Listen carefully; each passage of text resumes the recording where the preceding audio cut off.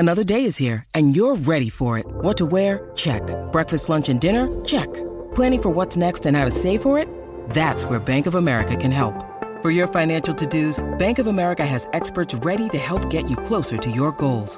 Get started at one of our local financial centers or 24/7 in our mobile banking app. Find a location near you at bankofamerica.com/talktous. What would you like the power to do? Mobile banking requires downloading the app and is only available for select devices. Message and data rates may apply. Bank of America N.A., member FDIC. It's only a kick, a jump, a block. It's only a serve. It's only a tackle, a run. It's only for the fans. After all, it's only pressure. You got this. Adidas.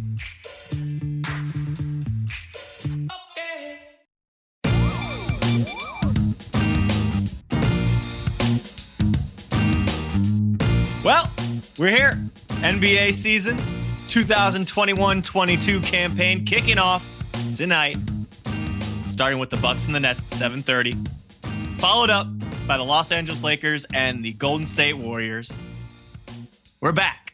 And I guess you could consider this season 2 of Keeping It 94 if you want to do it like that.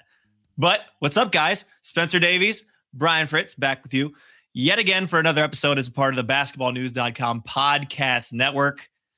We got some things to talk about today. You know, just a little ho-hum situation going on there in Philadelphia.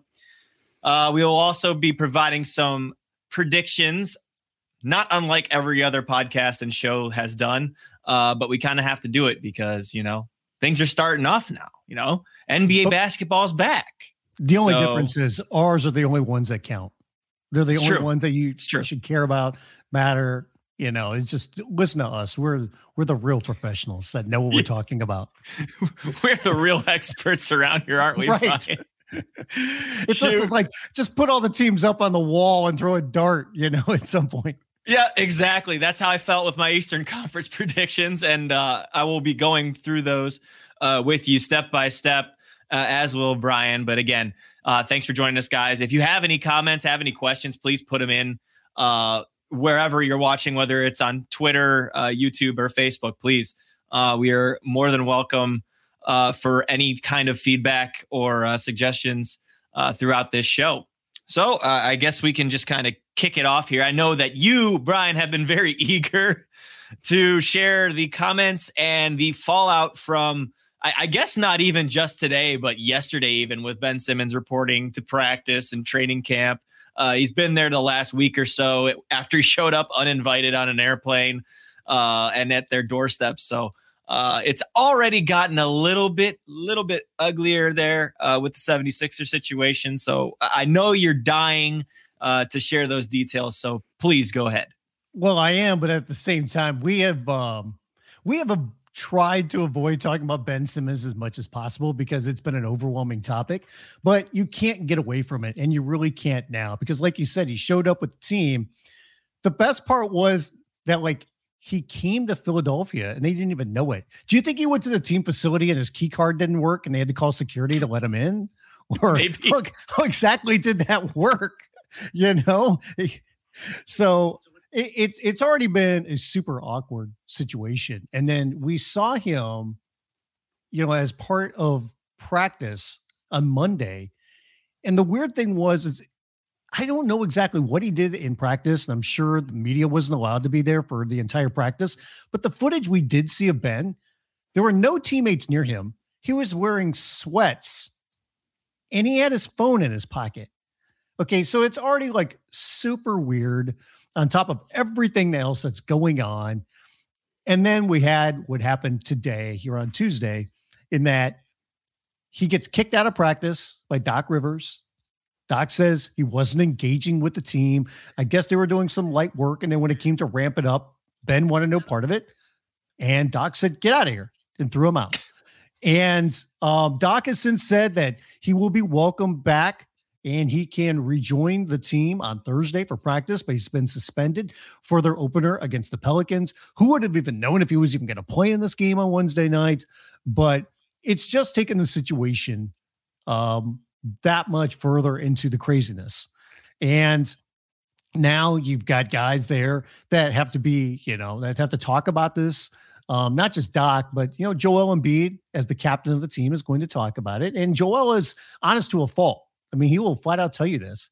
And, he's been asked about this all day, and he had some very quotable quotes, shall we say, including, at this point, I don't care about the man, honestly. He does whatever he wants.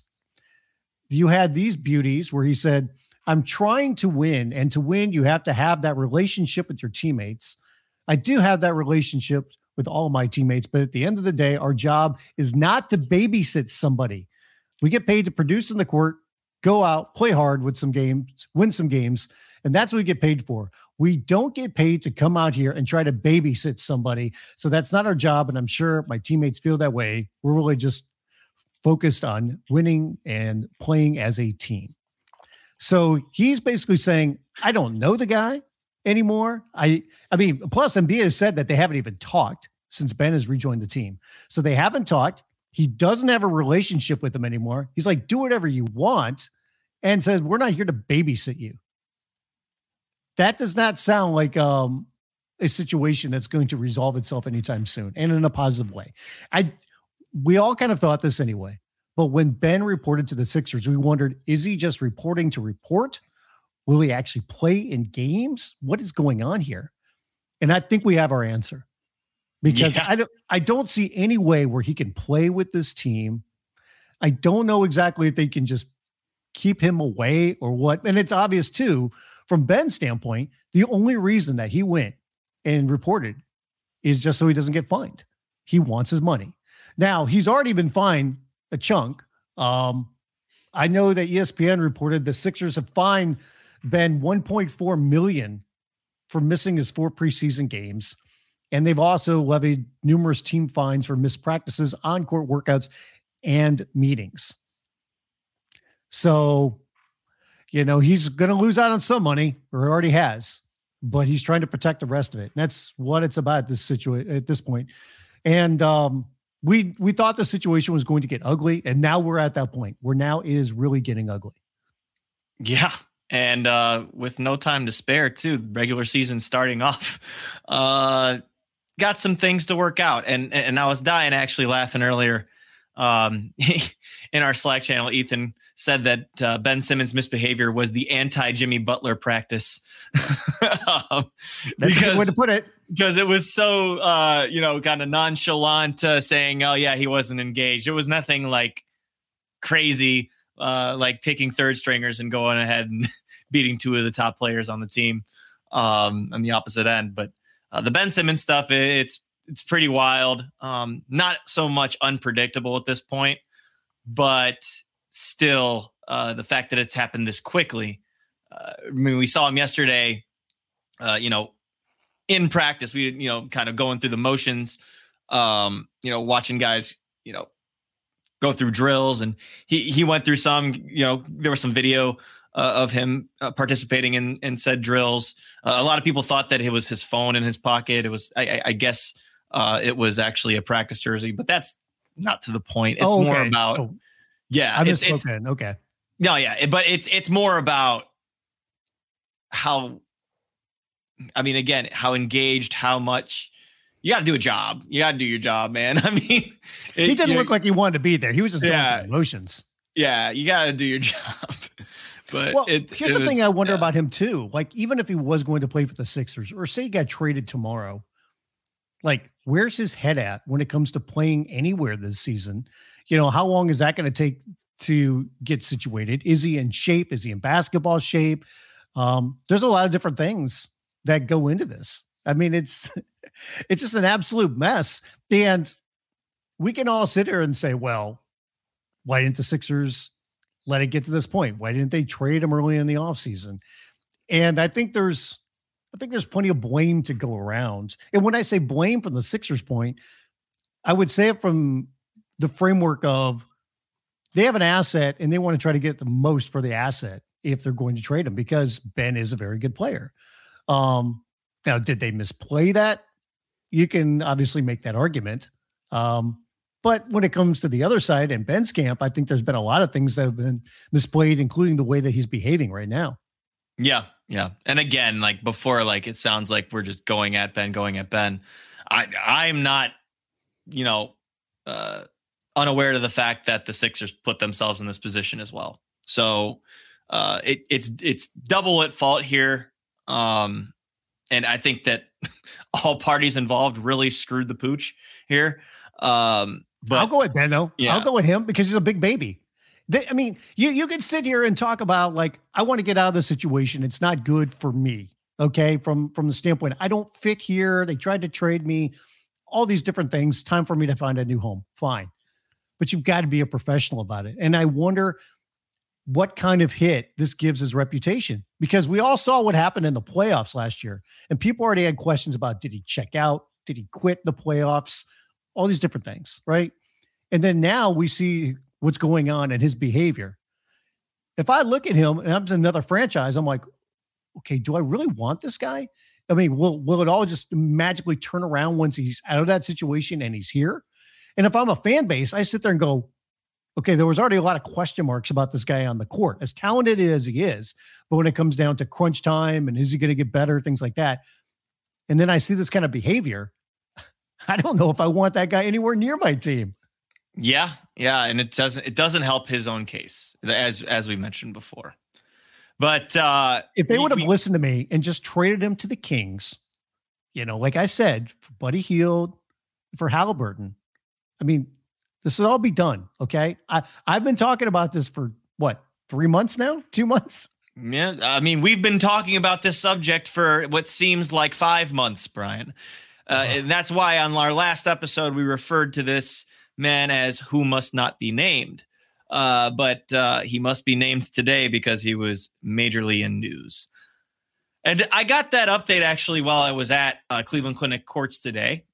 We had a little bit of a reaction from Colin Sexton regarding the Cavs being unable to come to agreement with his representation on a rookie extension.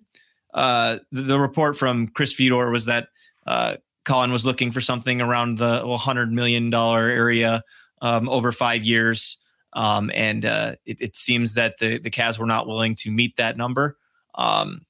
So the situation goes as is. He will enter restricted free agency after this season. And the Cavs can match any offer sheet that comes his way. This is not necessarily goodbye for Colin Sexton in Cleveland, as some may think so. There are not many teams with cap space. And plus, the way that I look at it as well is Jared Allen was not signed to a rookie contract extension when he was a part in Brooklyn. He did get traded. So that's also, that's not off the table. Colin Sexton, could end up getting traded if the pieces don't fit the way that JB Bickerstaff and his coaching staff believe he'll fit with this new philosophy with the playing 3 7-footers on the floor, seeing where Isaac Okoro fits in all this, if maybe he's more of a natural 2 than a 3. So that could definitely happen. But if Colin Sexton does play for this team the whole way, then I would not rule out them not bring him back because, they're able to match any offer. Colin's going to be betting on himself, as he should. But we'll see who's actually, willing to shell out that money depending on what his production looks like this year. So the number was basically around 20 per is what he was looking for. Yeah. Which I think is more than fair on that end, by the way. Yeah, I considered him somewhere around 24 to 25 based on the production of his numbers. Yeah. Because I that's what we had talked about before, and that's kind of where I valued him at. And it's funny that they said they wouldn't even go to 20. Yeah, no, that's what the report out there is saying. I can't confirm or deny that, but clearly they're kind of hitching their wagon onto Darius Garland and Evan Mobley, Isaac Okoro again, somebody who's trying to find his role in this team, especially, now you bring in all these outside pieces, which I think will help. I think that will help their win total this year. As I mentioned earlier on Evan Sidery's Nothing But Bets podcast, That was his first show, by the way. Go check that out at basketballnews.com. But I think that bringing in vets like Ricky Rubio, pairing him with Kevin Love on the bench, that was one of their better lineups in the preseason.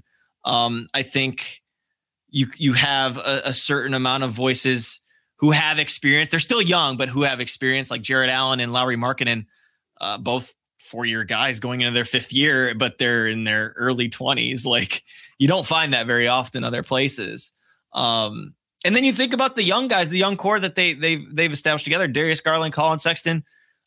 These are players who have experiences now. Like, they're not necessarily like exposed to the real rigors, of the NBA as a winning team yet, but they've kind of gone through the gutter a little bit. And what's different about this Cavs team, at least in my eyes, is that there's a little continuity now. Coaching staff's pretty much the same, aside from Lindsey Gottlieb going over to USC women's team, bringing Sidney Lowe from the Detroit Pistons. Shuffling out Nate Reinking from Canton and putting Dan Giroux down with the Cleveland Charge now. I think that continuity and a certain sense of identity is something that they're going to be looking for here early on, which is not easy with the schedule that they have. 8 out of the first 11 on the road, going on a West Coast road trip starting, after this weekend. It's not the NBA doing them any favors by any means. But we were talking about the Cavs win total being set around 27.5, 28.5. And, I think that they could get an over on that. I don't think they're going to make the playoffs or be in the play-in tournament, but I think they could be in contention for that 10th spot, which I think is what they should aim for. And the feeling that I get too is that while they didn't come to a contract extension, tell me if I'm wrong from the feeling that you get, but they worked towards trying to find a deal. There wasn't one there, but I don't think the two sides are too angry with one another. It feels like this was business. We tried to work it out. It didn't work out. Yeah. If you look at what Colin said today in his expression, it said he's not going to change his approach. He's not going to leave his teammates hanging. He's worked too hard, with the core of guys that he has for the past, 3 years, 4 years, to build something here. And now there's finally a little bit of optimism around this team. At least internally there is optimism. And he's not going to, let this situation affect that. And JB Bickerstaff's right.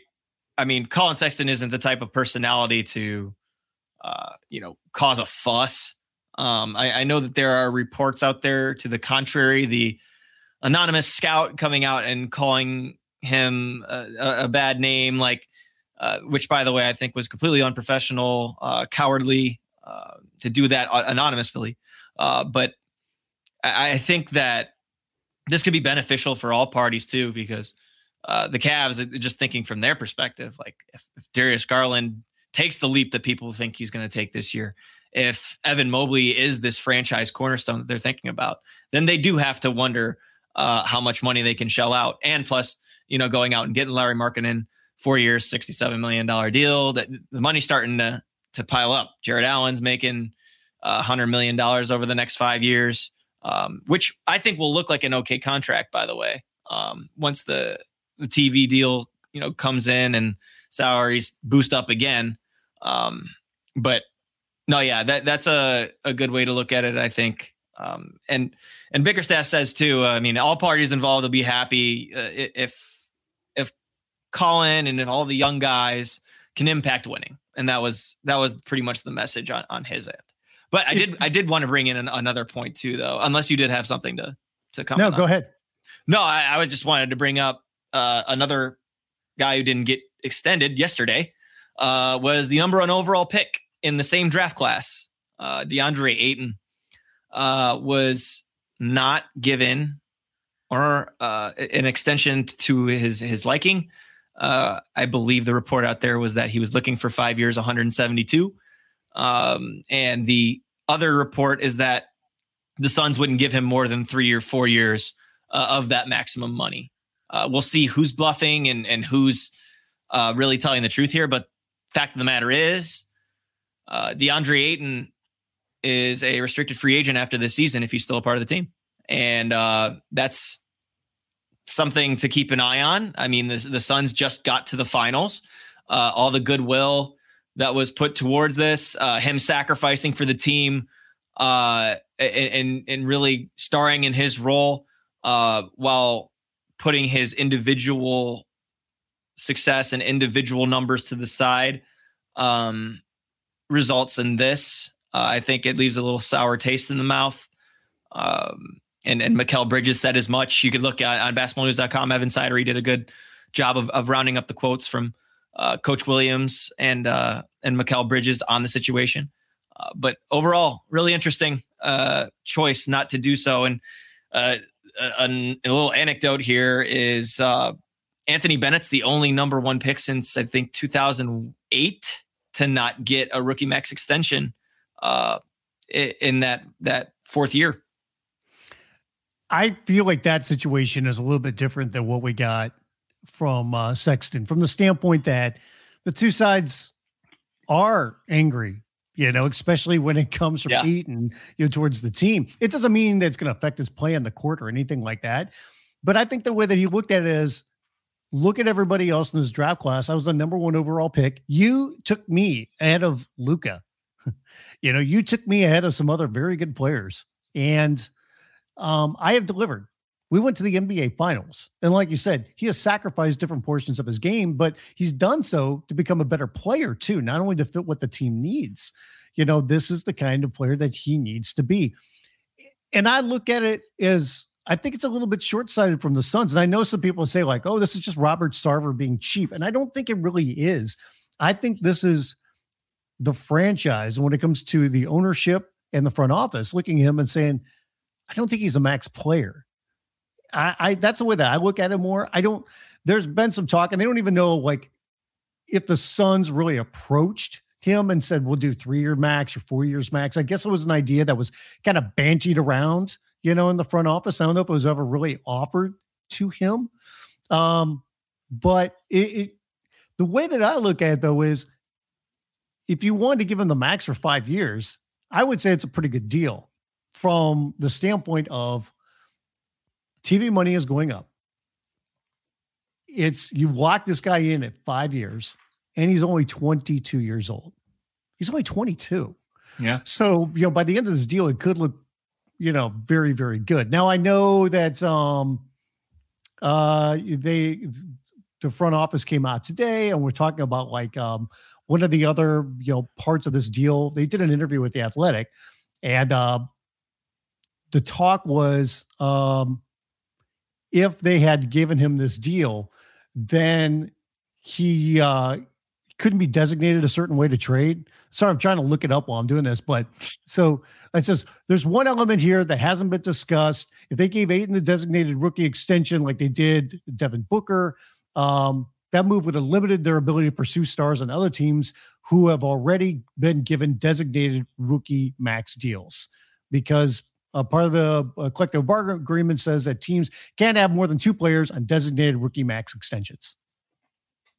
There you go. So that's one of the reasons why they did not want to do it either. But I think it also goes back to the point that you made about this offseason, because I think the way that the Suns look at this is going, hey, we don't know if you're a max guy, but there's not many teams that have cap space this offseason.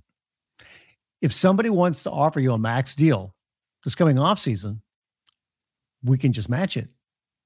So no harm, no foul from that standpoint. Like somebody wants to tie up their money for a couple of days, then we'll just match it. If not, we'll offer you an extension that will be short of the max, or maybe by this time next year, it will be the max, but they can go through this whole thing again. It's just that Ayton wanted to get this tied up now. He wanted this done now. And instead, it's going to drag on to next offseason, and we'll see where it goes. Yeah. And that's definitely a situation too. Like you said, not quite the same amount of disappointment with Colin than there is with DeAndre Ayton. And you could just tell by the jersey you wore yesterday. He was wearing an Alfred Payton jersey. Pay Ayton. Oh man. And Ayton refused to speak with the media today. Oh, that's not good. That's not good. No. Well, so in other words, I mean, listen to more this. Time to get his thoughts together. Listen to this, though. I mean, Mikal Bridges, 4 years, $90 million, got paid. Landry Shamet, 4 years, $43 million, just got to the team. So I don't think they're being cheap. I think they're sitting there and they're trying to weigh the situation. That's what I'm saying. Yeah. Who else is going to give this guy a max? I think Ayton takes exception to that. That's all I'm saying. Yes. Yeah. I think so too, because he looks at the rest of that draft class and going, wait a second. Like Luka's gotten paid. Some other guys got paid. I was the number 1 overall pick. And I've been to the NBA finals. These guys haven't been to the finals. Wonder the last time. I'm thinking. So Miles Bridges didn't get one. Yeah. We know that Marvin Bagley didn't get one. Colin Sexton didn't get one. Ayton didn't get one. Is there anyone else that I'm missing? Mo Bamba didn't get one. Mo didn't get one, but hey, we're still riding the Mo Bamba train here. I like what I saw out of Mo in the preseason and at the end of last year. You can go back into the archives of Keep It at 94 if you really want to hear that. That's why this season has been dubbed Mo season, Mo Bamba. It's all about the Mo. It's all about the Mo.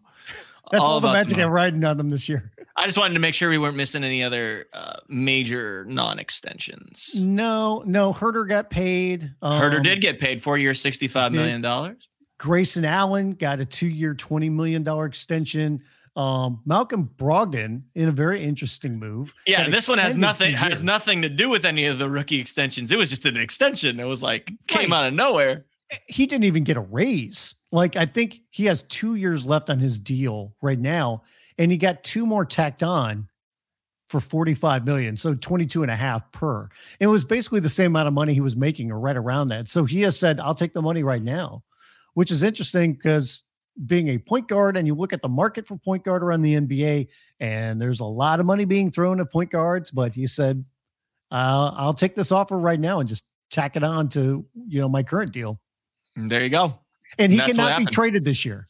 He cannot be traded this year now. He's locked in. So anybody that was floating over Simmons to the Sixers or Simmons to the Pacers and Brogdon, even though the reports out there are saying that the Sixers were not interested in a Brogdon package, which I have no idea why they wouldn't be, but you could kill those. You can kill those. He'll be traded to the Lakers for Westbrook. No kidding. Whoa. Getting juicy. Well, actually, Russ and Joel do not like each other from what I remember. So, no, I'd say he'd be traded to the Pacers for Brogdon. Oh! I thought you said Ben. No. Oh, no. Okay, gotcha. No, Brogdon can't go anywhere. I'm kidding. That move can't happen. Yeah, you're good. You're good. Okay. Did we talk about enough drama? Is there any more drama left?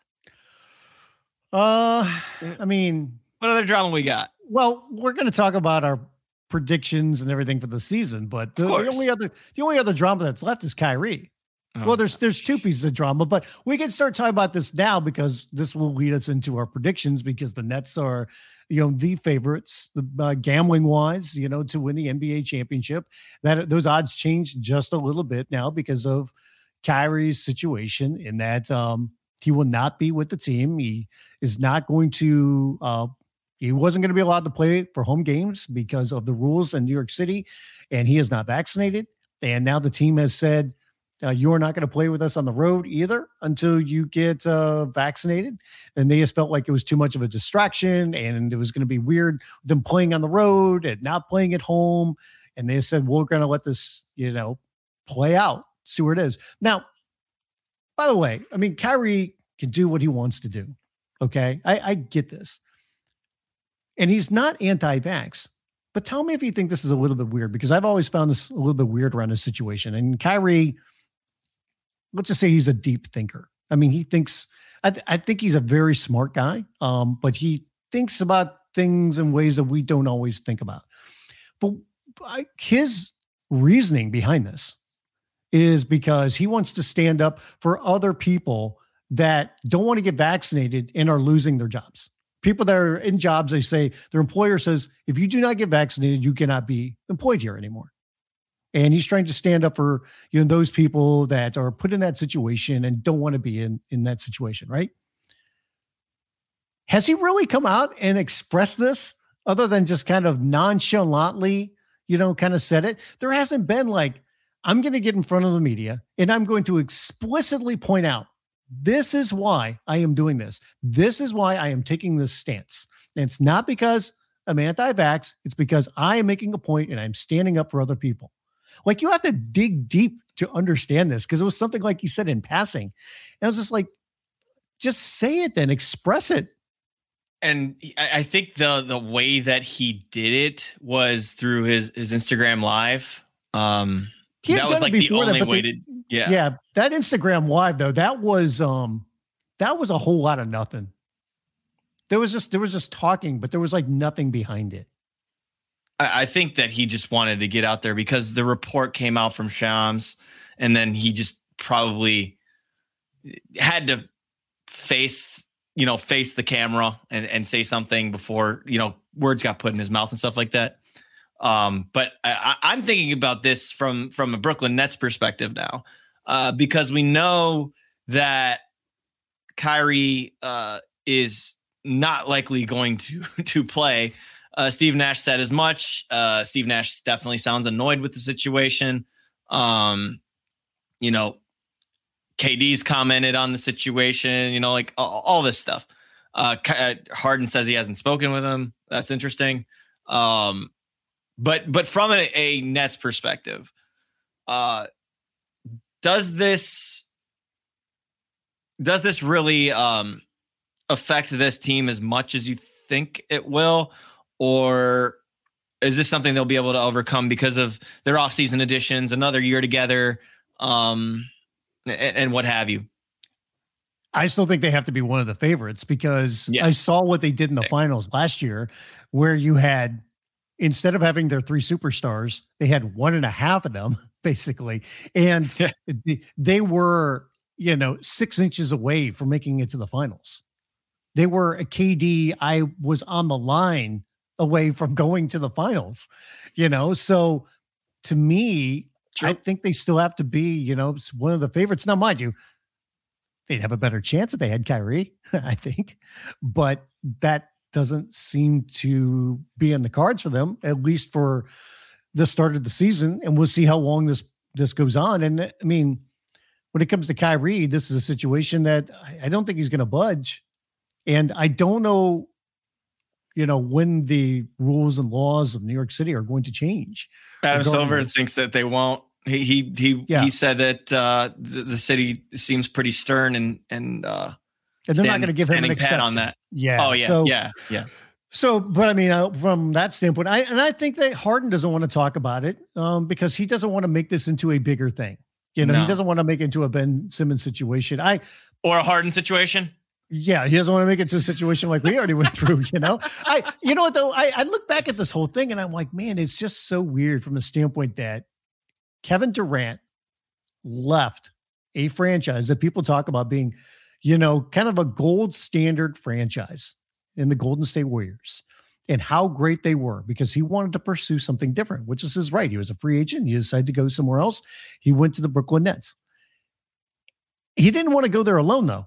And the guy that he said he wanted to go with was Kyrie Irving. Of all the people, he wanted to go with Kyrie, which I think raised some eyebrows. And now you see how this is playing out. I'm not saying, I don't know what this does to their relationship or, what KD really thinks about this, but just from an outsider looking at it, it is kind of strange. But the Nets have done such a good job, I think, in shaping that roster that they still have to be one of the favorites because they have 2 of the top 10 players in the league. Yeah, no, I would have to agree. And that's actually a perfect segue into our good old season predictions. Do you want to kind of just go down the line? Do you want to hit some things, piece by piece? How do you want to do this? Because I'm interested. I don't think we've ever done a season predictions thing before.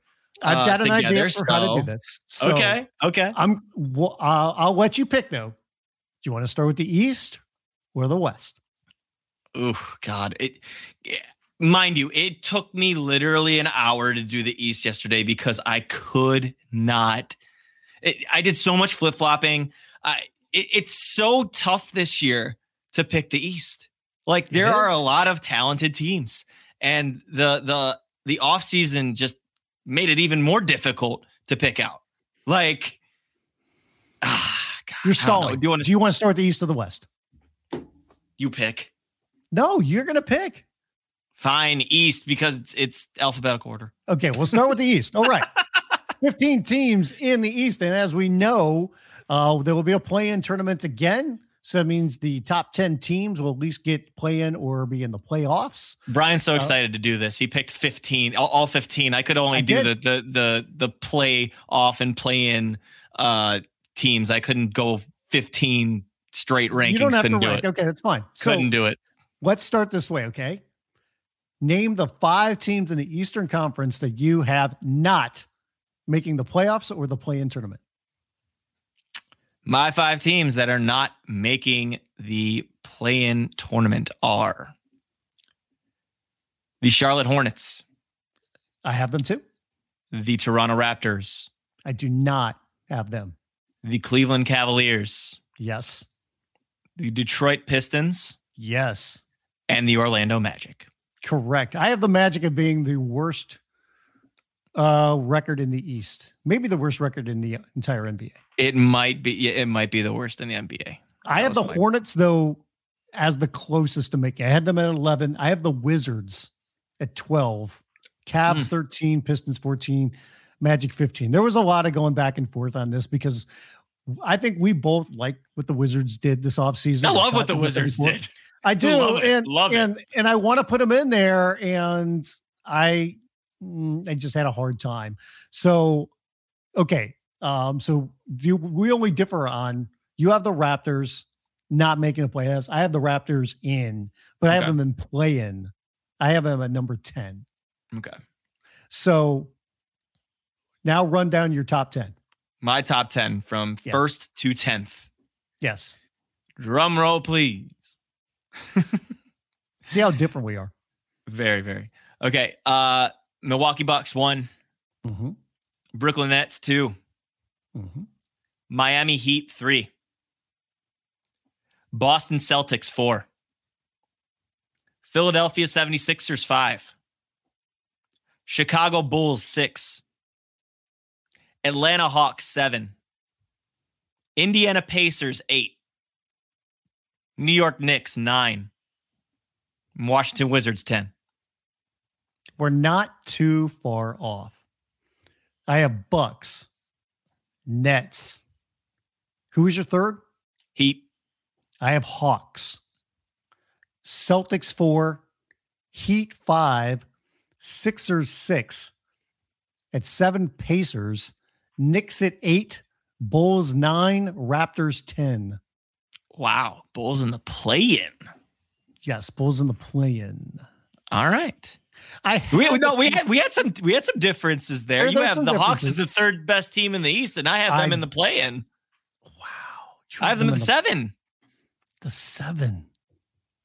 I like what the Hawks have done last year. I think they're going to build on that. I love what they did. I did too. I'm just going through this list and being like, there's a lot of good teams. Like there are. That's what I'm thinking to myself. A lot. And there's not that much difference, quite honestly. Yeah. Between the 3 seed and the 7. I don't think there's going to be much. It's going to be tight.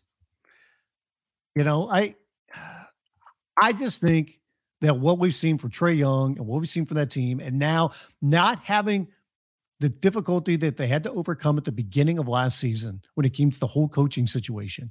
Oh, yeah. They've got Nate McMillan there. They're steady going into this year. They've locked up some of their guys. I don't think there's really any drama there. They have a roster that's already worked together. I think that can get even better. And they've got movable parts.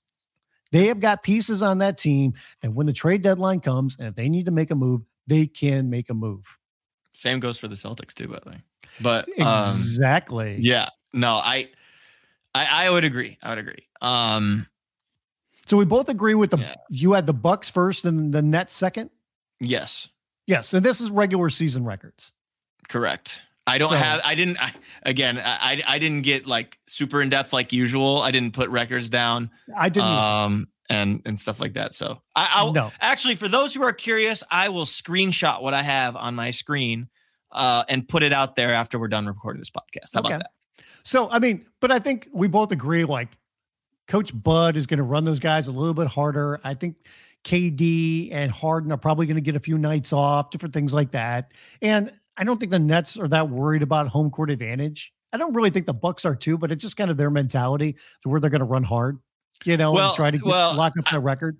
I mean, I don't want to spoil anything, but I just think that Giannis is going to have a monster year with no pressure. There you go. I agree with that too. I agree.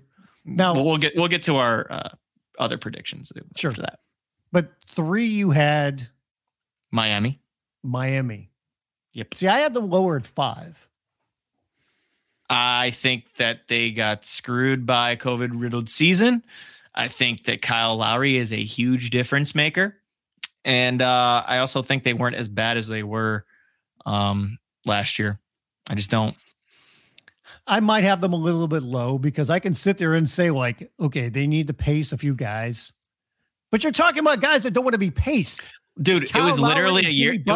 It was literally a year ago that they were in the NBA Finals. Yes. Yeah. But I mean, those guys, when you talk about Lowry and Butler, I mean, is Spoelstra really going to go to them and say, guys, I'm going to curtail your minutes here for the next couple of weeks? They're going to be like, right. I don't think so. I don't think Which so. makes them all the better fit to have a good regular season record. Right. And I say that, but for some reason I still had them at 5. I mean, I believe in the infrastructure of the Hawks and what they're doing. So I put the Heat at 5, but the Celtics I had at 4. And very much so. And you had Celtics at 4 as well? I did. Yes. I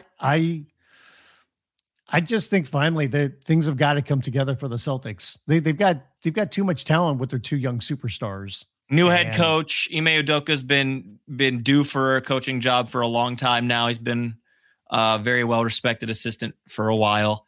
I think Jason Tatum has another level he's going to get to. He's actually a dark horse MVP candidate for me. Just a dark horse. I don't think he's going to win MVP, but I think that he's getting there. And then I'm curious to see what happens at point guard for them with Marcus Smart running the show. I'm really interested in that. I love them bringing back Al Horford just to have a familiar face. I think Josh Richardson's a good sneaky little wing pickup for him as well. I just like what they have going on. And I think that Dennis Schroeder can have a big year because one, there's nowhere to go but up. But 2, I think that he thrives in that 6-man role. So I think that it's going to be a good fit for him, particularly, and for his production, similar to almost to what happened when he was in OKC. Yeah, I think it's a better role. It's one that fits him a lot better, like you said. I think Horford being back on this team, and it's funny because we sit here and go, oh man, he's looked like an old man the last couple of years. But it sounds like he's moving around better. He's a little bit more motivated. He's in a situation where he knows he can win. That's familiar. So I like his fit there. Time Lord getting the extension in the offseason, and let's see if he can make the jump as well. That's going to be a big part to what they do. So, we're both kind of high in the Celtics now. So at 6, I had the Sixers, and I wanted to put them lower, but then it's just like, I mean, I don't know what they're going to get for Ben or when that's going to get taken care of and whatnot, but I just had a hard time with Joel Embiid and how good he is. And they've got enough talent on that team to where, like, plenty, they've got plenty, and to put them at 6, I thought was dropping them enough. Yeah, I mean, I have them at 5. I still love what they bring to the table with Joel Embiid. I think Tobias Harris is definitely a better 2-man than being the third option. I don't know. I like him a lot. I think Seth Curry's great. Tyrese Maxey have an opportunity to really step up. Danny Green's still Danny Green. Every other year, it seems that he plays to his capabilities as a 3-point shooter. At least he's always very, very active on both ends of the floor. But there's lots of teams that would love to have Danny Green. Everyone could use a Danny Green. I like their team. I do. I like their team. And just because there's a little bit of drama going in here, I don't think they're going to let it affect them because they were already carefree before all this started. Yeah. So it's like, not like it's hitting them out of nowhere, like it's something they know's been coming. So I don't see a huge drop off for them. And two, I'm not even mentioning, I think having someone like Drummond to back up Embiid, it's a good backup. I don't know. But have you seen Andre Drummond so far this preseason? It looks like he ate Zion. He's a big guy. He's a big guy, gets rebounds. Oh, he is big. He's a big guy. He is proving that he is big. Matisse Thybulle can show me some stuff this year. That's where I want to see. I want to see Thybulle take step up, and we'll see what he does. Can he be more active, especially on the offensive end? Can his game progress there? Him and Maxey.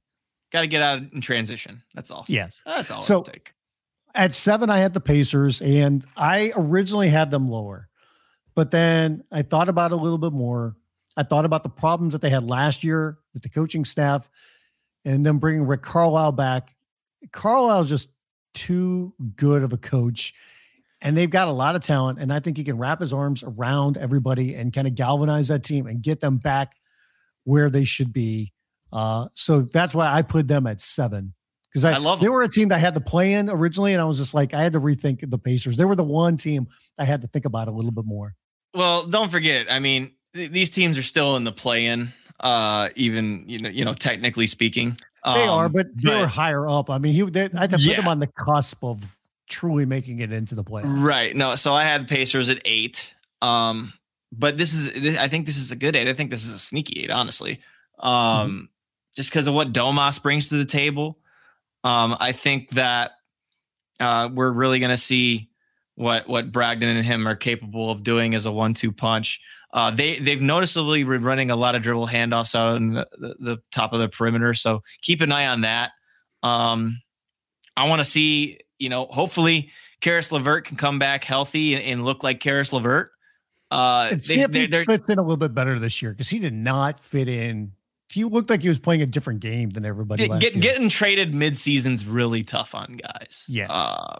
So I think having a training camp, at least, even if he hasn't been able to participate maybe as much or as hard as he would like to, will help. Don't forget TJ Warren's still there. He's hurt. He's going to probably miss a good chunk of the season, but he's still there. I wish I'd love to see them, full strength to begin the season, because having those two guys, I mean, that's a big deal missing on those guys. It is. And then you go and think about how many talented depth pieces they have at the wing. Like Jeremy Lamb's a really good, solid depth piece. Granted, he can stay healthy. Justin Holiday, I think, is one of the more consistent players in this league. I like what they have. I do. And that goes without mentioning, Miles Turner is going to be trying to play for something here this year with a new coach. Again, Rick Carlisle probably going to try to figure out the way to best play him with Sabonis and how to stagger their minutes and whatnot. So you bring up a good point, though. I mean, Rick Carlisle, not used to seeing a Rick Carlisle team lose. I think Lloyd Pierce being on that bench helps too, as an assistant coach. So I like them. I do. I like the Pacers a lot. So at 8, I had the Knicks. And where you have the Knicks at? 9. So we're not too far off there. So we both had them dropping. And I look at that team from last year and what a great story it was.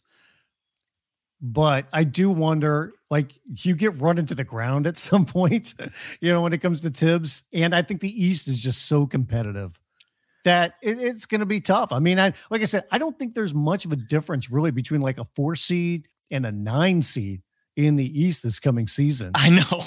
And it's going to be a battle, man. It's going to be a battle. It is. I just wonder, can they keep up that pace and playing, that hard every night? I mean, Tibbs was playing hard in the preseason, and he has said, that's what I do, man. And I mean, I love that mentality, but it's just at the same time, it's just you wonder what kind of effect that's going to have on players at some point. I know that they went out and they got Kemba, and, you look at the talent that he has, but he's still got the bad knee. I don't know how many games he's going to play. Hopefully he can be healthy and he can play, as much as possible. But even if he is on the court, and even if he is healthy, he's still going to be a defensive liability. And that gets away from the identity of this team. And I think that is going to have an effect on them between his health and what he can do, and if he gets exploited defensively on this team. Because if he's healthy, he's playing 25 minutes a night, if not more. I mean, it's not a guy that you're sitting there going, "Oh, we're only going to play him like 15 minutes." No, he's a major part of your team. So I just look at it from that standpoint.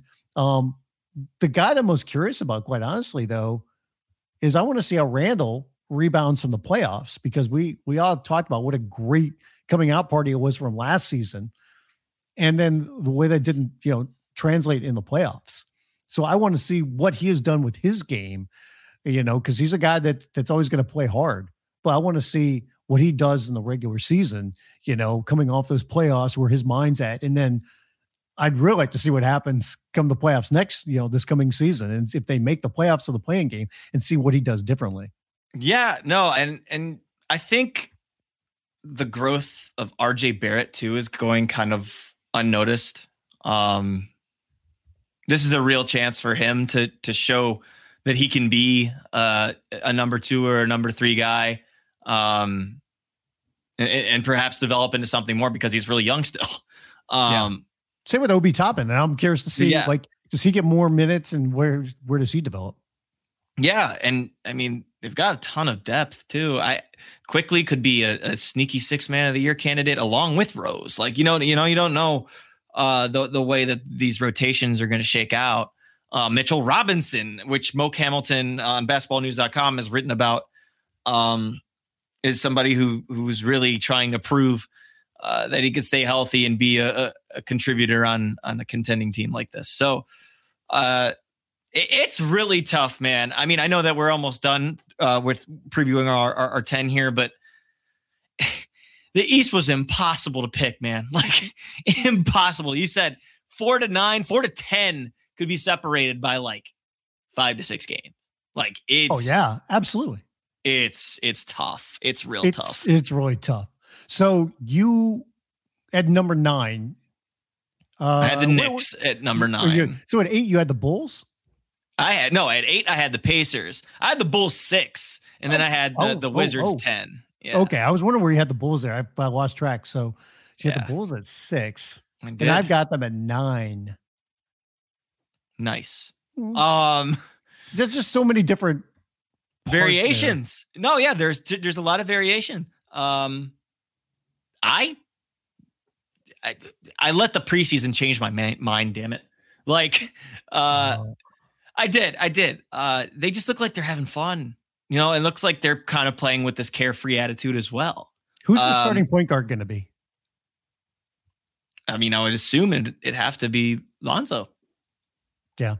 Yeah. It'd be Lonzo, Zach, DeMar. Right now, Javonte Green and Nikola Vucevic. And you have Patrick Williams as the 4 when it's not Javonte Green. Alex Caruso coming off the bench, who already looks like will be a really solid piece. I'm counting the days when he could be traded back to the Lakers. Troy Brown Jr.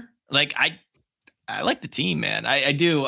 Yeah. They were playing so up and down, like transition game. If they do that, and I'm also thinking to myself too, now that I have second thoughts, and if I'm wrong, I'm wrong. And maybe my original opinion's right about too many like-minded, skilled players. But Zach LaVine, he wants to get paid. He wants to get paid, and we know that he's going to be a part of this free agent class. So he's in a contract year, so to speak, and he wants to make a pretty penny. He will be a free agent this coming offseason. Exactly. So that's all the more motivation for him. DeMar DeRozan, hell, he has motivation because he just wants to get a damn ring. I just wonder about Vucevic. No, I do. I know. I understand that. I think Lonzo is going to be an amazing, perimeter defender for them. I think Javonte Green has shown his chops on that end already. I think Alex Caruso is going to be going after steals like crazy. I want to see when Lonzo and Caruso are on the court together, because they're two guys that are defensive hawks. Now, mind you, did they play together in LA, by the way? They did. Maybe a year. Right. Maybe a year. Yeah, but it was very, very early in their career. Briefly. So, okay. It was Caruso might have still been a two-way guy, so maybe they did. But just think of like trying to lock down backcourts. Lonzo's shooting is definitely will help that to where they can play together, because you would think, well, they can't shoot that well together, but Lonzo's become a much better 3-point shooter. But both of those guys don't look to shoot. They're both kind of pass first guys. So I'll be curious to see when those two guys are on the court together. Yeah. No doubt. I just wonder about defensively, and that's why I have them at 9. And that's where my initial concern was that. Yeah. But if they play fast enough, they're going to be really potent offensively. Like, so the last one is you had the Wizards at 10. I did, and I have the Raptors. Okay, so I hate leaving the Raptors out of this conversation. I think they will be at the conversation. It could even come down to the last game for all we freaking know. Mm-hmm. Because, Raptors being at home, good vibes. Scotty Barnes looks like he already belongs, just watching off preseason. Pascal Siakam's going to be coming back with a vengeance now that, there's no more distractions. Fred VanVleet. I think they do miss a vital leadership piece with Kyle Lowry, but I think that's the mantle that Fred VanVleet's going to take over. You haven't even mentioned basketballnews.com's favorite player, OG Anunoby. Yes. In line for a major production uptick, which is putting him in a lot of the most improved player conversations. I think that they're going to have a tremendously better season. I don't know if it results in what they want. A lot of these top 5 teams, these teams that pick in the top 5, end up back in the lottery the year after. It's just a fact. It's a fact. So we'll see. We'll see how it goes. I think that the Wizards have the edge in this situation because of the experience that they bring to the table. And also, they have a new head coach, a little bit new blood. I think they have the best player between the two teams. They do. His name's Bradley Beal. And you have, Spencer Dinwiddie's trying to prove himself as well. I think you have, where they say hell hath no wrath, like a old player scorned, right? So something like that. I tried to screw with the phrase a little bit, but you got that. I can't remember the Suns GM's name, so hey, whatever. Montrezl Harrell, Kyle Kuzma, Kentavious Caldwell-Pope. These are guys that are going to want to play and show that they should not have been traded. Oh, Montrezl Harrell definitely wants to play because he feels like he didn't play last year. Hey, there's already a little war of words going. I'm sure that you have a calendar marked for the Wizards-Lakers game, whenever the first one is between them. Kyle Kuzma almost put a deposit down on a house in Sacramento before he figured out he was going to DC. I mean, come on. Hey, Kuzma, big bounce back year for me as well. Like, I like what they got going. And I want to see what Deni Avdija is capable of doing after he comes back from injury. I think that they have some solid pieces there. Maybe it won't be all put together this year, but I think that they could certainly contend for a play-in spot. I think they're going to be right there too. And I like what the Wizards did. We've talked about this before. The difference to me, well, there's a couple of things, but number one, the Wiz have been so bad for so long. Mm-hmm. It's kind of like, I got to see it before I believe it. And the other thing is too, I believe in Nick Nurse. And I just believe in what he can do as a coach. We've seen that before with the Raptors. We've seen it, and yes, they're missing that big piece with Kyle Lowry, in that leadership role. But I think that he loves his team and that he can get them to do things defensively that he wants. I think that there's a lot of interchangeable parts as well. And I just think it's a team that he's going to really enjoy coaching. So I believe in that a little bit more than the Wizards. And that's why I put them in and I wanted to put the Wizards in. I was looking for any way. And I just said, you know what? it's been so long, and I hope the Wizards can break through and get that streak out of the way. But I got to see it first, and if I'm wrong, I'm wrong. I want to ask. Well, one, I picked the Wizards because I actually think the defensive end of the floor is where they're going to come a little longer away because they have some wings now and they have a little bit of, a little resistance finally. A little tough, a little nasty about them, if you will. You got Kuzma, who's become much better defensively. You got KCP, who's out there. So yeah, you definitely do. Yeah, and not to mention too, you have Daniel Gafford, who just signed his extension yesterday, late evening.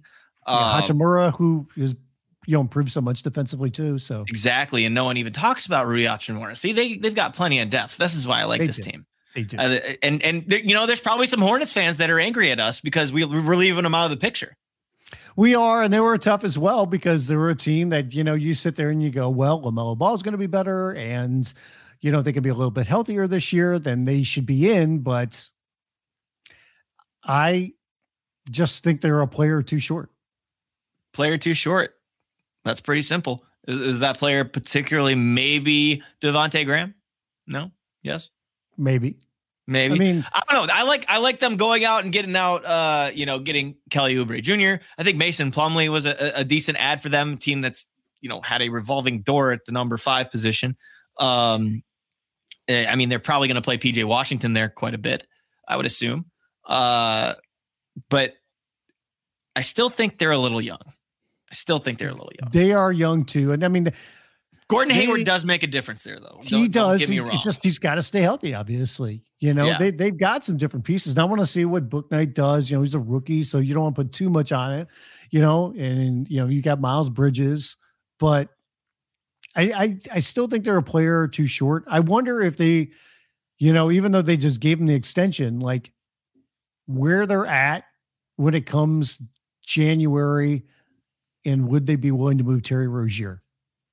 Because I think that he is a guy that they could definitely get something for, and he would have value around the league.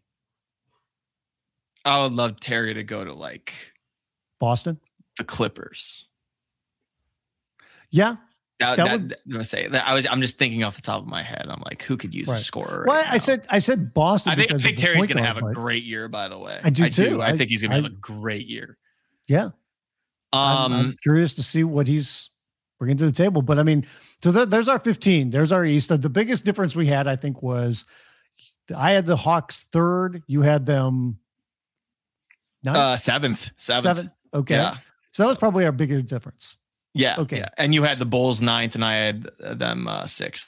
So that's pretty much the biggest differential there. Let's go. I was going to say, we did not really buzz through the East, but that's okay. This is what we're here to do. We're here to preview the NBA season because that's what's going to happen here. We can go a little bit quicker, but I like this pace. I like this pace, though. The game doesn't start for another 2.5 hours. I'm not going to be here for 2.5 hours, but I think we can take our good old time and enjoy what we're talking about here. So, but the East, like you said, that was tough to kind of figure out. Tough, man. There's not going to be much difference between it. So let's go to the West. Let's do the same drill. So we're going to have 5 teams that won't even make the play-in tournament. Give me those 5 teams that do not make the playoffs. Correct. Or the play-in. Okay, I'll try to do this in order as well. We'll try. Sacramento Kings. Ding. The San Antonio Spurs. Ding. Oh, actually, I recant. Sacramento is a ding for me. I have them playing. See, you already spoiled it. Okay, Sacramento Kings, San Antonio Spurs. Yep. New Orleans Pelicans. Yep. Oklahoma City Thunder. Yep. Houston Rockets. Yes. So the difference that we will have in our 5, you have the Timberwolves making the play-in tournament, and I have the Sacramento Kings. We got a barn burner possibly happening there. What a mess. So we agree. The Spurs, I think, are the team that people are going to look at and go, whoa, you don't even have them making the play-in, but I still think they eclipse 30 wins. I do. Yeah. I said it on Evan's Nothing But Bets podcast earlier. There's just nothing about a pop team says to me the tank, or and they're going to spend time on developing. Don't get me wrong, but yeah, I still think they have enough pieces to be competitive. I do too. It's just I don't know what to make of that roster. Yeah, it's a fair question. So, and the Pelicans are the other one too that stands out. And let's get into this right now. Oh boy. I think the biggest question mark around the Pelicans is the health of one Zion Williamson, because we show up for media day and just like off the cuff, it's like, oh, by the way, Zion is recovering from foot surgery he had in the offseason. And you're like, wait, what? Like, this was kept under wraps. And then what's the talk is like, oh, we hope to have him, for the beginning of the season. And then, less than a week before the season, it's like, oh, I didn't mean at the start of the season. I mean, at some point in the season or early in the season, because Zion's still recovering. He hasn't even started running yet, and he's having more scans on his foot. That, for a guy that's already had plenty of lower body problems early on in his career, and then to hear this and to know how careful they want to be with him to make sure he gets back to full health, this is a massive red flag to know that he's not going to be there for the beginning of the season. Even when he is cleared, he is way out of shape right now, and he's not even running. You're talking about a guy that's 6'6", and he's probably close to 300 pounds right now. So I don't think we're going to see Zion even for the first month of the season. Which will put him behind in the West, which is particularly probably why I have him here. Because I do like Brandon Ingram. I think Jonas Valanciunas being a part of that team too was a little kind of an underrated pickup for them. Devontae Graham can score. We know that. Trey Murphy's looked excellent in preseason, not missing threes at all. I like Najee Marshall. I like them, but they're in the West. I don't think they have enough talent. West. They've screwed some things up. I mean, look at what they had to do just last season. So they went and they got Steven Adams and Eric Bledsoe, which everybody questioned. And then they dumped them this offseason going, my bad, got to get them out of here. So they did that. They let Lonzo Ball just walk for nothing, for whatever reason, even though his teammates really liked him. They liked playing with him. But for whatever reason, they did not see him in the future of that franchise, so they just let him walk.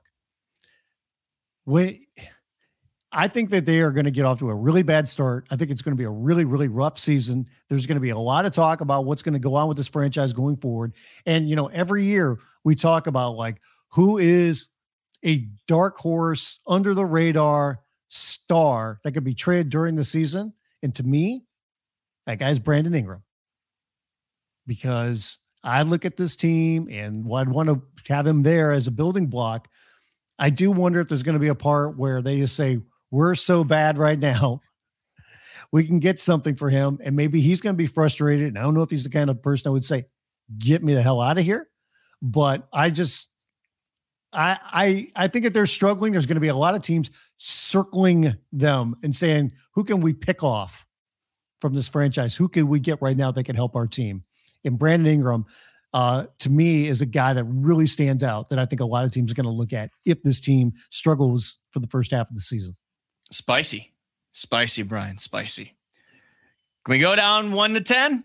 Do the 1 to 10. Give it to me. Do the 1 to 10. All right.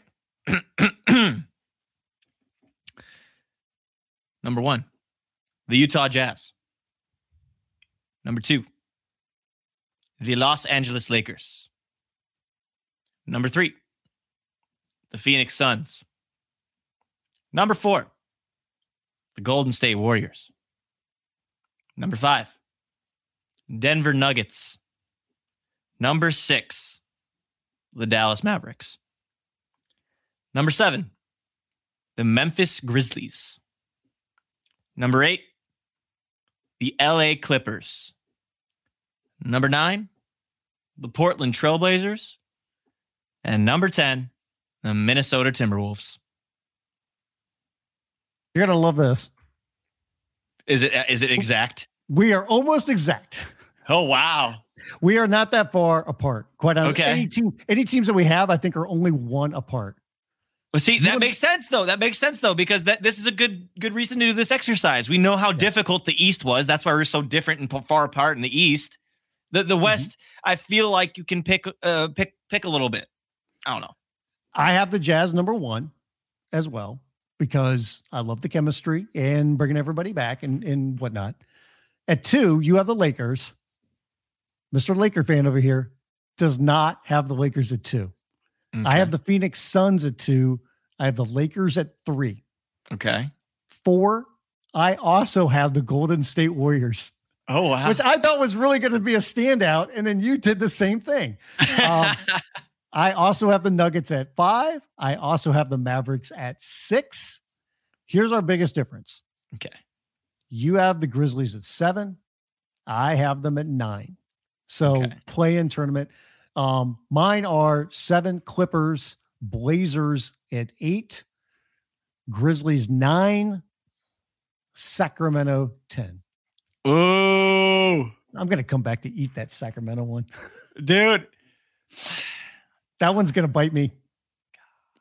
It was either them or the Timberwolves. You know me and the Kings. You know me and the Kings. You know I love my Kings.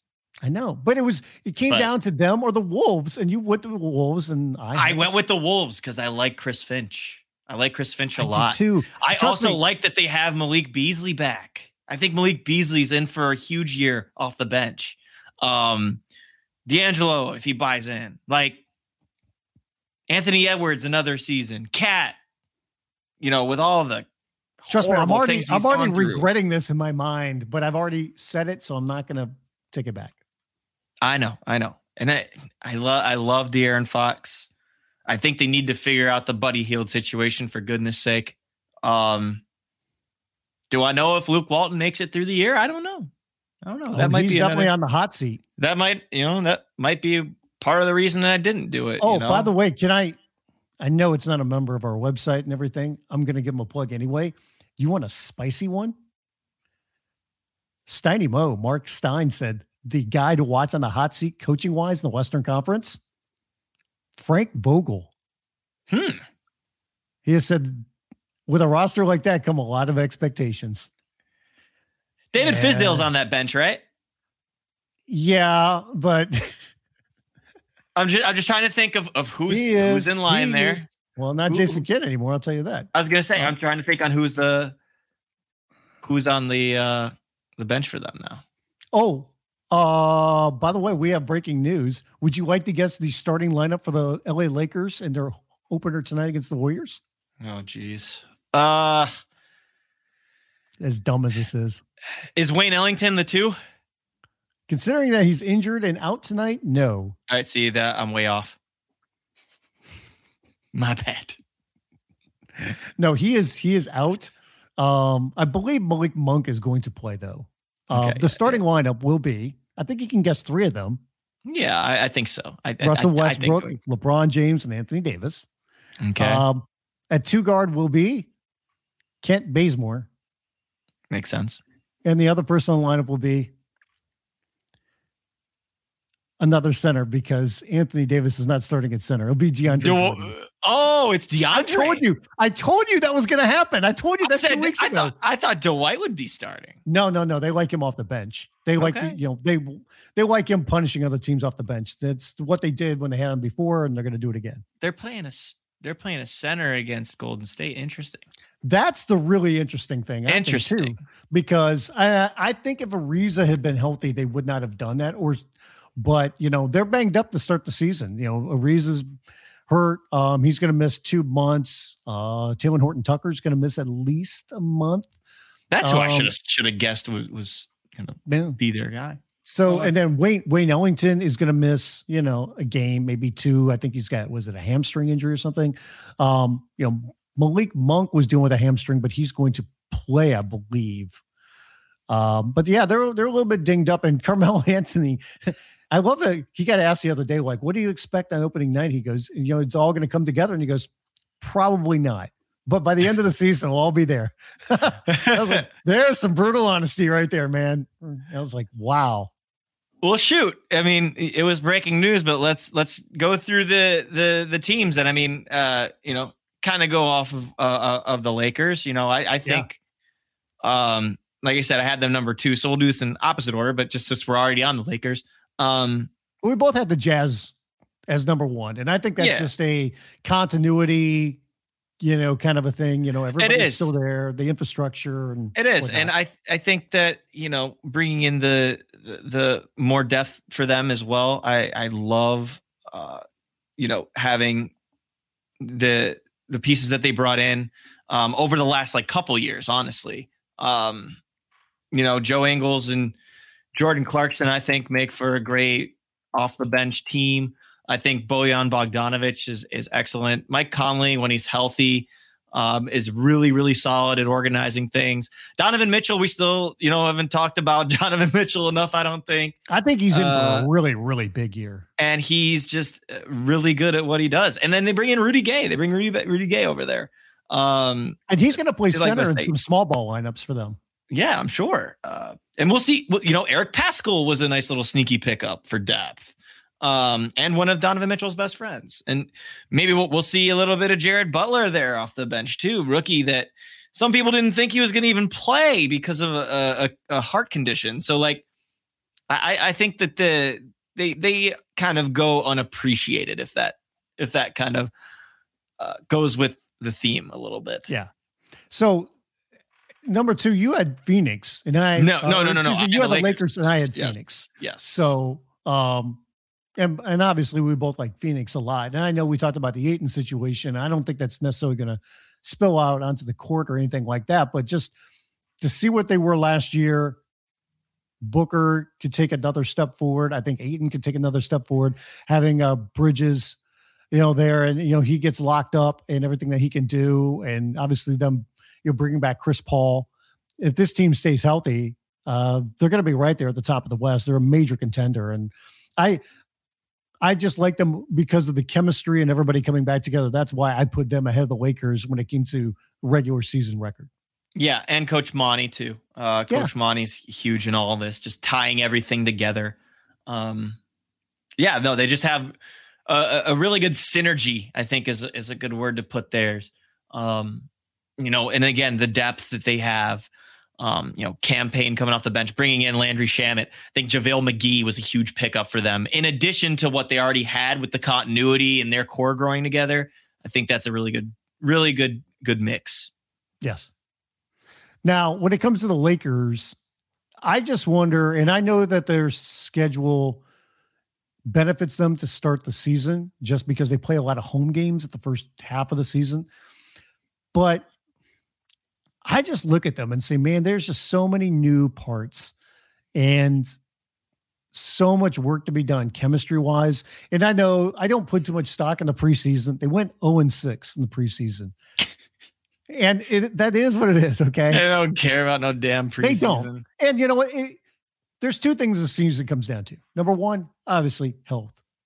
If Anthony Davis had been healthy in the playoffs, we might be talking about the Lakers winning back-to-back championships, or at least them making the NBA finals.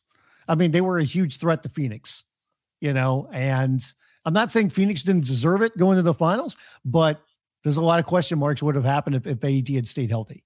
And obviously if LeBron had been healthier because he was still nursing an injury too. But if they can stay healthy, that's going to be massive. And the other thing is what happens with their defense. This is a defensive team. We did not see any defense in the preseason. None. Zip. Zilch. Was none. So is this team going to buy in on Frank Vogel's schemes? Are they going to play hard on that end? Because the offense is what it is. I know people are going to pick them apart going, oh, they don't have enough shooting and they don't have enough this or enough that. They've won a championship already with having that problem. Yeah. But they were the best defensive team in the league. They were the best defensive team in the league last year. Believe it or not. So they need to be a top 5 defense. And if you're going to play the half-court game, you're going to need that. It's going to be a lot of work to get there because you do have Russell Westbrook and what he's going to do. And then what's going to happen with some of these wings. I think the wings are a big, part of this. And then you've got THT, who they expect to be better defensively this year. He's out injured for the first month. You've got Trevor Ariza. He's out for the first 2 months of the season. They're expecting him to be a big defender on the wing. They lose Kyle Kuzma. They lose, KCP. So what's this team going to look like defensively? And I just think it's going to take a little while for them to get to that point. I still think they're going to be the third best team in the West, but I think it's going to take a little while. And there's going to be a lot of headlines like, what's going on with the Lakers? Why are they only 500? It's going to be like when LeBron joined the Heat. That's the way I kind of look at it. It's going to be like that. And then we all get out of their system and the chemistry grows. And then they kind of, we see it play out on the court and they'll improve. Okay. All right. I would love to kind of bookmark that just to see like when we get to January and the Lakers are like 13-15. Like I just want to see like have that Brian clip ready to go. Oh no, Lakers are 500. Yeah, I mean that's the same thing that happened in Miami, I believe. Remember when where were they 9-9 or something like that, and they thought that like LeBron pushed Spoelstra, like, oh my God, what's going on in Miami, and then things played out. Next thing you know, they were in the finals. So but the talent's there. I mean, having a healthy LeBron James and Anthony Davis can overcome a lot. Yeah, no, they can. A lot. It can. So we both had the Warriors at 4. Yes. I think there's good. I think there's good mojo surrounding that team. I think there's good mojo. I thought I was being sneaky by putting them there, and then you did the same thing. No, I think there's some real good mojo around that team. One, Steph, always an MVP candidate, but you look at the development of a Jordan Poole, right? You have Draymond Green still around and hopefully healthy. Saw that Draymond and Andrew Wiggins are already going to be on a minute restriction. That's a little interesting. Maybe there's something a little bit more there, but bringing back Andre Iguodala, just even as a vocal leader and someone in the locker room, I think is huge. Nemanja Bjelica, I think, as a stretcher of the floor. Otto Porter, who's out there to show that he still has plenty left in the tank and is on this prove it deal. I think there's real good mojo, and we're not even mentioning Klay Thompson, who's hopefully going to be coming back sometime in the next few months. There's good mojo for them, and I think that that and the development of James Wiseman, who's determined to be this big contributor at some point. I like what they have. JTA is one of the most underappreciated wings, I think, in the NBA, because he doesn't have the sexiest play, but he is somebody that gets the job done, almost a la a Royce O'Neal type or a Torrey Craig type. I think that's what JTE kind of brings to the table. Well, Jordan Poole, I think, is just so big for this team and seeing his development because we saw him improve last year. And is that for real? Is he going to continue to progress? Are we going to see more steps forward from Jordan Poole? Because that's my man brought out the gun in the preseason. Yes. And then I think he's going to be, I think he's ready for it. And especially as we wait for Klay to come back, he is going to have such a big role. But then what's his role going to be once Klay does return? And there's so many different questions about even when Klay is going to be back because we've heard January, we've heard around Christmas. There's been some sneaky talk that maybe it could be Thanksgiving or something like that. I tend to think that's probably a little bit early. I think, and they'll ease him in too. They'll ease him in. He's probably not going to be playing regular minutes probably until 10 like to 15 minutes January, late January, February-ish. Probably. So that's what I would say. But I think we could see him around Christmas. But like you said, I think they will ease him in. But in the meantime, I think Poole is just going to have a big role with this team. And, you mentioned some other guys, when it comes to Bjelica and Porter, are they going to be, are they going to stay engaged and are they going to stay in shape? Because that's been a couple of big things for them, especially with Porter. And he looks like he's in much better shape, and, if he's in shape and still hitting those corner threes, Bielitsa, causing some mismatches out there.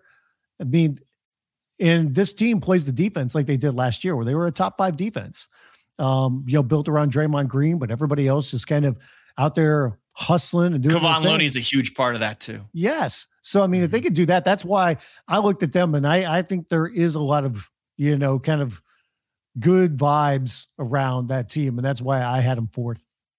And that's funny that was a surprise too for you. Did you have the Nuggets 5th as well? I did. Okay. All right. Reasoning for me. Nikola Jokic is still, he's coming off of an MVP season. A lot's going to be asked of him. A lot's going to be asked of Michael Porter Jr. I think Aaron Gordon will also have the brunt of this load offensively for this team. But I still think they're a damn good club. I think that they're well coached. I think that the continuity helps. We'll see how quickly they get Jamal Murray back, but they showed last year that, even without Jamal Murray, they were able to be a very significant out. So I like them. I think the addition of Jeff Green is huge. I think bringing in someone of his caliber, especially, off the bench and having that leadership type of player is huge. I think Will Barton is in for a production uptick because of the missing Jamal Murray. Love Monte Morris, somebody that doesn't turn the ball over, somebody who can be a maestro of an offense and at least, get things running. Mention your guy. Come on, mention your guy. Come on. Campazzo. Come on. Yeah. Mention your guy. I love Facu. I love Facu. But, man, those teams are not going to like when they're going against Facu and Bones Highland, because Bones was the talk of the town in the preseason. Just his infectious energy, the positive vibes, the way that he just carries himself and is such a good team player. Impactful, a microwave scoring type. Really, really fun dude to follow. So keep an eye on Bones. We'll see like where Austin Rivers is too in this situation. PJ Dozier as well, huge part of this team. But I want to see if Bones can crack this rotation, more than expected before the preseason started, because Michael Malone's been talking up and up and up about this kid. Yeah. I mean, we haven't even talked about Michael Porter Jr., who got his extension. We know he's a max guy, and kind of we've seen how good that he has been already. And can he take that next step? And part of that, I think, is going to be what he does defensively. Can Aaron Gordon fit in a little bit better? Like, we didn't see very much from him in the playoffs, but they've given him that extension. Where does he fit with this team? And a lot of this is going to be down to, when Jamal Murray comes back. And that's just such a huge question mark. And this is a team that, we both put at 5, but I don't know how you feel, but I mean, I could see them, as high as 3 or 2. I can really see them as high as 3 as well. Yeah. I'm with you there. And I do think that they are a team that you have to take as a serious threat to be, coming out of the West. Mm-hmm. Oh, always. Never doubt a Michael Malone coach team in this situation. Yeah. So we both had the Mavericks at 6. Yep. And I wanted to put them higher. And I can't with the new coaching staff. I can't. I can't. I don't know. I don't know who outside of Luka and possibly KP is going to be able to take over a game or microwave score a game. I love Tim Hardaway Jr. I really do. And he had a tremendous playoffs and a really good showing too last season. But I don't know if that's sustainable. Do I know if Jalen Brunson's going to take that leap? I know that Reggie Bullock's going to help from a spacing standpoint and shooting threes and playing some solid defense. I did like that pickup. Don't get me wrong. I need to see it first before I believe. Yeah. And that too goes for KP, because KP had a decent preseason. Right. That's what I think it's all about is can KP stay healthy, and is he going to fit with Luka? Because obviously they're not exactly best buds. And it doesn't mean that, you don't have to be best friends or anything like that to, play well on the court. But I think there was, between all of the things that went on last year for KP being banged up, I just didn't think he fit very well. And they've got to find a way to make them fit where they can coexist on the court. And he has to buy into some of that. Hopefully he is healthier, because then we can see what he can do defensively and get back to like what we saw with him in the bubble, because he was a terror there. And that's when he's really good, and we didn't see any of that last year. And I think it's just because he's banged up. But the biggest wild card on this team is, like you said, is coaching. Jason Kidd is getting another opportunity. He's getting his third chance in the league. And people are trying to say, like, well, he learned a lot from the Lakers situation, being on that bench with Frank Vogel and kind of taking a step back and reassessing a lot of things. And, he got a stamp of approval from Carlisle. So we'll see how he is going to be different. And are his players going to respond? When you have Luka, you have a chance, obviously. But I'm with you. I still think there's a lot of question marks talent-wise with this team and coaching-wise. And secondly, too, man, I just there were some quotes that kind of took me the other way with Jason Kidd as far as playing JP at the 4, 3-point shooting, and a big man can always be on the floor, and I understand that thinking, I do, but not when you have the roster constructed the way that it is right now, where all the pieces you're playing off of Luka. Like, right. I don't know, that you built a 3-point shooting team, just adapt to that personnel rather than to your own liking. Like that's a thing too about coaching that it's another talk for another day, but adapt to your talent. Just because you have your own philosophy and your own way of thinking the game doesn't mean that your roster thinks the same way or is adept to the same way that you think. Yeah.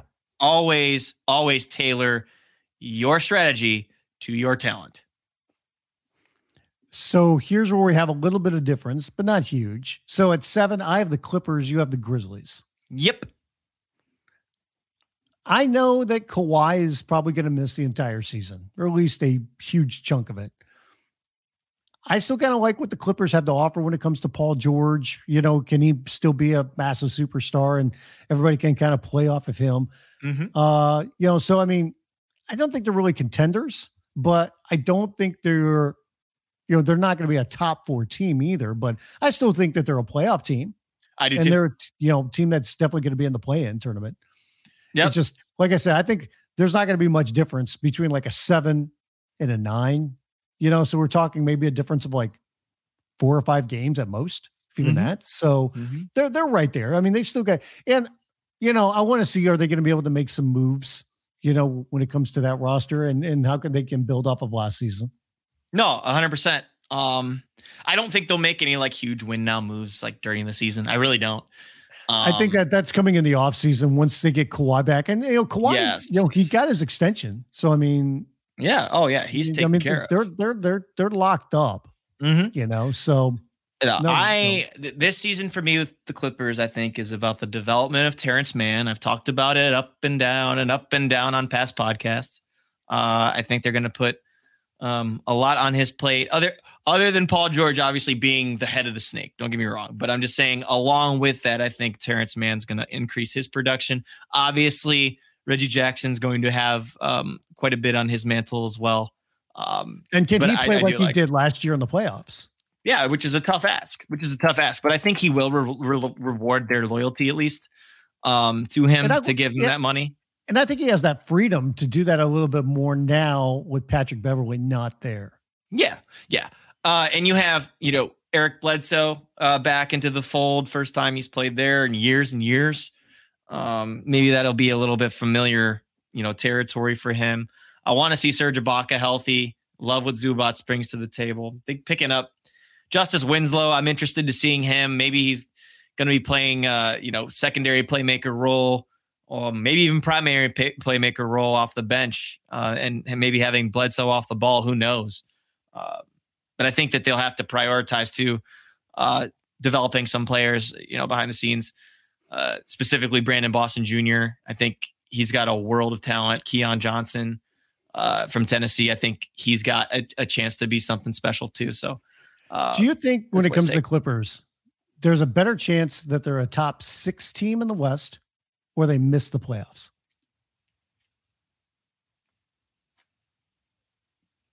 Top 6 team. I'm going the other way. I'd say I think there's miss entirely. Okay. They've missed entirely. like not being a top 10. But I mean, you have Paul George, obviously, so I believe in that. But it's kind of a little bit of a high wire act there. I think the Clippers, when you're missing, like they depend so much on the two superstars. They do. Yeah, they do. I'm a believer in Ty. Maybe it's my bias. I don't know. Maybe. But you have the Grizz at 7. So you're big on Memphis this year. I am. I think that a big MIP candidate for me is Jaren Jackson Jr. I think getting kind of tossed into the oblivion, coming back, and then boom, you got to play a playoff game, the most important game of the season. Like there was just no way he was going to come back and just be himself. Like he's got to work on the foul trouble. I understand that. But this dude can launch threes. He's like 7 foot. Really versatile defensively. Really, I think he could build a really solid rapport with Ja Morant, similar to what we saw in Ja's rookie year. Like, I really like Jaren. I do. I like him a lot. I do too. I just want to see him healthy for a season and really see him and Ja put it together, for an extended period of time. Yeah. Yeah. And then, you couple that. I love, DeAnthony Melton be somebody that's really solid off the bench. We'll see if Kyle Anderson, if last season was a mirage or not. We'll see. But I still think he's a solid basketball player, even if he doesn't have the same production. He's always going to be somebody that's helping make plays for others. I think his jump shot is something that we need to keep an eye on to see whether last year was an anomaly or not, because he shot phenomenal. You want to see Steven Adams, throwing elbows? Yeah, I do. I think Steven Adams, wherever he goes, is just a bundle of joy. A bundle of joy. But Dylan Brooks, we'll see what Bane, I'll say. Dylan Brooks, we'll see. Hopefully he can come back healthy and do his thing. But I'm thinking Xavier Tillman, Desmond Bane, these young guys who really showed out last year. I just like their team. I do. I like their team, and I'm curious to see whether or not Jarrett Culver gets some playing time. That's another thing too, because Jarrett Culver got cast aside. He got cast aside in Minnesota. So yeah, he did. So, but I mean, we both have him in the play-in tournament. Now I have Blazers at 8. You have them at 9. So they're right there. Their roster is pretty much the same as we've seen before. They've got Larry Nance Jr., which I think is definitely going to help. Love it.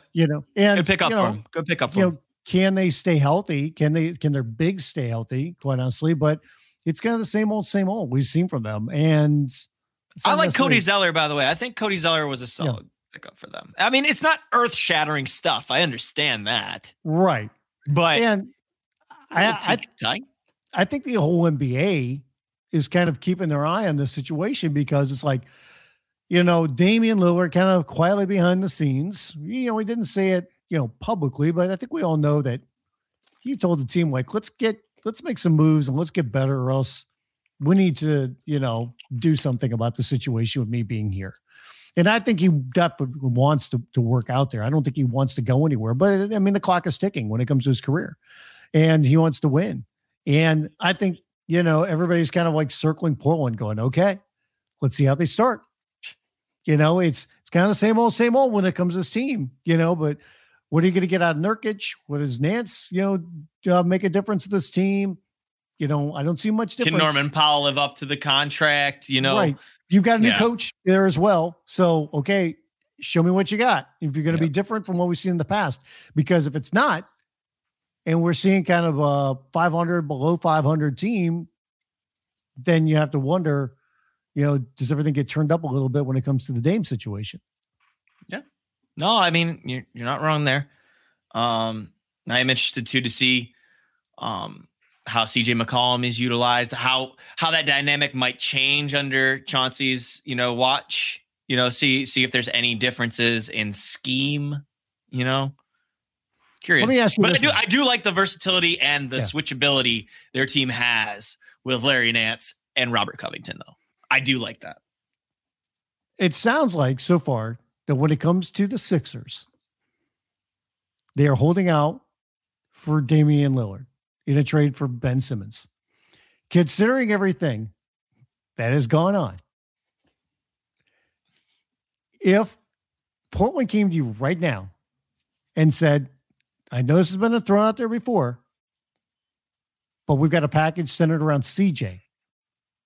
If you're the Sixers, are you more interested in doing that now?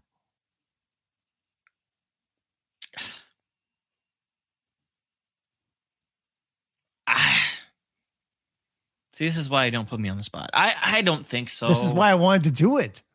I don't think so. If I think it's Dame or bust. I think it's De'Aaron Fox or bust. You know, like I think it's a superstar or bust. And by the way, that's the indications that I'm getting. You know, it's a huge risk for the Blazers to do it too, because you bring in a Ben Simmons, and if it doesn't work immediately with Damian Lillard, and if Ben is acting a little bit strange, shall we say, if those personalities do not click, much less them on the court, Dame will go right to the front office and say, "Get me out of here." Yep, it's a big risk. One misstep, and it could be. Maybe that's why they didn't make a big move. They're just like, okay, maybe let's add around the edges a little. Let's add a little here, a little there. Yeah, exactly. That's why I don't see like a big jump or a big drop when it comes to Portland. It's kind of the same old, same old. Yeah, same old, same old. So I had the Grizzlies at 9. At 9, you have the Blazers. And then the other one that's different is you have the T-Wolves getting in at 10, and I have Sacramento. Mm-hmm. Which, yeah. What, it's like, it's number 10. I think we leave that at that. Wow. Do you want to get to some picks like for awards real quick? Yeah, we'll buzz through some awards and then we'll call it a day. And I think that's okay. Under 2 hours. I think that we did that, consolidated that pretty well to talk about 20-ish teams. Sure. I think that was well done. Let's go through the awards and then we can give our picks for the East, West, and who's going to be playing for a championship. All right. Ready for this? I revealed these earlier, but if you did not listen to Nothing But Bets, you will now be finding out. Here we go. Your MVP for the upcoming season? Giannis Antetokounmpo. I totally agree. He got dinged last season because he had won 2 in a row. And it was like people just didn't want to vote for him. Not that Jokic didn't deserve it, but I think too many people weren't paying attention to Giannis. And to see the step that he took in the playoffs and winning that championship, I mean, he's elite. And he's elite and he's hungry. And I mean, I've been duped before, but if that release on his jumper is as quick as it has been in the preseason, y'all are in trouble. Trouble. Counter moves and whatnot. Defensive player of the year. Giannis Antetokounmpo. Wow. I have Draymond Green. Okay. Because if the Warriors are going to be as good as we think they are, it's going to be because of their defense. And he is the anchor of that defense. My actual, kind of range of contenders here for this award. I think that Anthony Davis is someone I was looking at. Anthony Davis has gone out of his way to more or less say that he wants to win it this year. Yeah, I think that Rudy Gobert is always in that conversation. You know who's not going to be there this year? Ben Simmons. Yeah, depending. Bam Adebayo, someone else has mentioned that before. Drew Holiday, obviously in the conversation as a perimeter defender.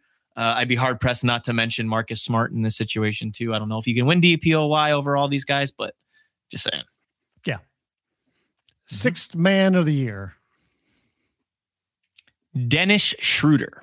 Wow. Going with Schroeder, the revenge year. Yep. Didn't get his bag, and now he's coming back for blood. There's quite a few again for this one. Particularly, I was thinking about Patty Mills real hard. Well, that's the guy that I have, because I was going to do Jordan Clarkson, but the more that I thought about it, and considering Kyrie's lack of a role on this team, I decided to go with Patty Mills. Yeah, no, it's definitely a little difficult. I was also thinking Montrezl Harrell. No, I'm not even touching that. No way. These are just things that go on through my head, bro. I gotta understand here. And I was even thinking Malik Beasley. Like I was thinking real outside of the box for this one, but then I was thinking to myself, most of these individual awards go to people and players who are a part of a team that are in the hunt at least, or in contending status at least. Yeah. Well, like Jordan Clarkson was a guy I look at, but another one that I would look at, and this will be a bounce back year too, Tyler Hero. Okay. I dig it. Yeah. I dig it. So most improved player? I went with the consensus of BBN here and went with OG Anunoby. Just thinking about it, I said the leap in production's there. The dependability is there. They're going to need a second, third scorer. Like, and OG's going to be that guy. And he's improved off the dribble. He's a better shooter, like legitimate defensive player. I think all the settings up are right there. Now, I will say that I talked highly of Jaren Jackson Jr. earlier. He is also on my list of contenders for this award. I think that DeAndre Hunter is somebody that needs to get some consideration for this as well. Just because if the Hawks are, what they say they are, and they're closer to Brian's 3rd seed range than my 7th seed range, DeAndre Hunter, he's really gotten better attacking at the rim. We know how good a defender he is. Solid shooter, just solid player overall, really. I really like him, and I think he could be a good sneaky part of that MIP conversation as well. So I thought about going with Jordan Clarkson to win it again because he's going to get shots. And we know what his role is going to be. Or excuse me, I'm looking at 6 man. I apologize. I was say Jordan Clarkson. Woo! I apologize. I apologize. Most improved. No, I thought about going OG, like you said, but I put down a guy that we've already talked about a bunch, and that's Jordan Poole. Because once again, if the Warriors are going to be as good as we think they're going to be, they need somebody to, help, especially early on while they're waiting for Clay. And we saw Poole come on last year. We've seen him in the preseason so far. So I think that he's going to be a guy that's going to be in contention there. Okay. And this award too is usually for like 3rd, 4th year guys. I feel like it rarely happens from rookie to sophomore year. That one's really tough. Otherwise, maybe I consider, an Anthony Edwards. I think that Terrence Mann could be in the hunt for this too as well. A lot of people picking Michael Porter Jr. just because of the contract and for the weight that'll be on his shoulders too. But just things to kind of look out for. I think it might be a little too late for him to win this award, but I think Lonzo Ball could be in that conversation too. I saw some people trying to pick Ja Morant, and I was like, wait, he's already like a star. Yeah. I guess MIP goes into all-star voting and whatnot. So Kyle Kuzma too. Look out for that one. Okay. Rookie of the year. This one wasn't as hard for me. I picked Jalen Green. Me too. I did. He's going to get every shot that he wants. That's exactly what I'm thinking. It's him and Kevin Porter Jr. show, and maybe a little Christian Wood, right? Yeah. Like it's their show. Detroit, I feel like Cade Cunningham's going to get plenty of touches. I feel like he's going to have plenty of production. But they have some legitimate NBA talent on that team. And I don't know. I don't know if he's going to come out and average, 18 off the rip. I don't know. I'll tell you the guy that I wanted to pick. Was Scotty? Scotty, I have as number 2. I love Scotty. The preseason. The guy I really wanted to pick, but I was like, they're just not going to be good enough. Is Jalen Suggs? Now, the Rockets are. You wanted to go against. You wanted to go against the grain because he had a bad preseason and looked like the smart guy and say, "I told you so." I did. Well, the Rockets aren't going to be any good either. But I still like Suggs as a player, but Green is just so dynamic. We know that scoring. He's going to be putting up 16 to 17 shots a night. Right. And, people are always going to look at, the scoring totals he has. He's going to put up some spectacular athletic plays. He's going to be getting tons of highlights. So, he's the guy that people are going to see, and he's going to be talked about a lot. So that's who I would go with. And then, so the last one is Coach of the Year. Spo. I have Nate McMillan. Okay. And that goes along with your sheet, with having them as the third seat. Absolutely. Yes. That just goes along with it. And Nate probably would have gotten more talk last year if he had been coach for the entire year. You know what makes sense? I think for this year, I think if the Nuggets, get to like top 4 status, I think Michael Malone could be in contention for this because of the situation that they're in. I think if Doc Rivers navigates the Sixers through this mess, that he's going to possibly be a contender for this. I think if the Warriors finish where we think they're going to finish, that Steve could be in there. In this. Yeah. Monty, arguably got snubbed last year from Tibbs. He was in that conversation too. There's quite a few good coaches. So, by the way, Cade Cunningham will miss the Pistons opener with an ankle injury. And so it begins. All right. So here it is. Who will be playing for the championship this year? Who will be playing in the NBA Finals? And who do you have winning it all? I hate being the consensus guy. You know me. I love to go against the grain. I love to be, not to the degree of one Kyrie Irving, but I love to be a contrarian. Do you want to be different or do you want to be right? I couldn't this year. Eastern Conference Finals, I have the Nets over the Bucks. Western Conference Finals, I have the Lakers over the Jazz. The NBA champions of 2022, I have as the Brooklyn Nets. Wow. I didn't even pick who was going to be playing for the conference, finals, but I did a Final Four. Yeah. So I had coming out of the West, your Los Angeles Lakers. You're welcome. I knew I'd get you on that. Out of the East, I have the Milwaukee Bucks. And winning it all, I have the Milwaukee Bucks. Wow, a repeat. Back to back. A repeat. I believe too much in Giannis. He is just an overwhelming force that's just now hitting his peak. This guy is not someone who is content. This is a guy that is still hungry. This is a guy that even in the playoffs last year, when they were down, he figured it out. He figured it out twice. He figured it out against Brooklyn in the conference finals, and he figured it out in the NBA finals against the Suns. Even with an injury, even when he had to carry his team, he found a way.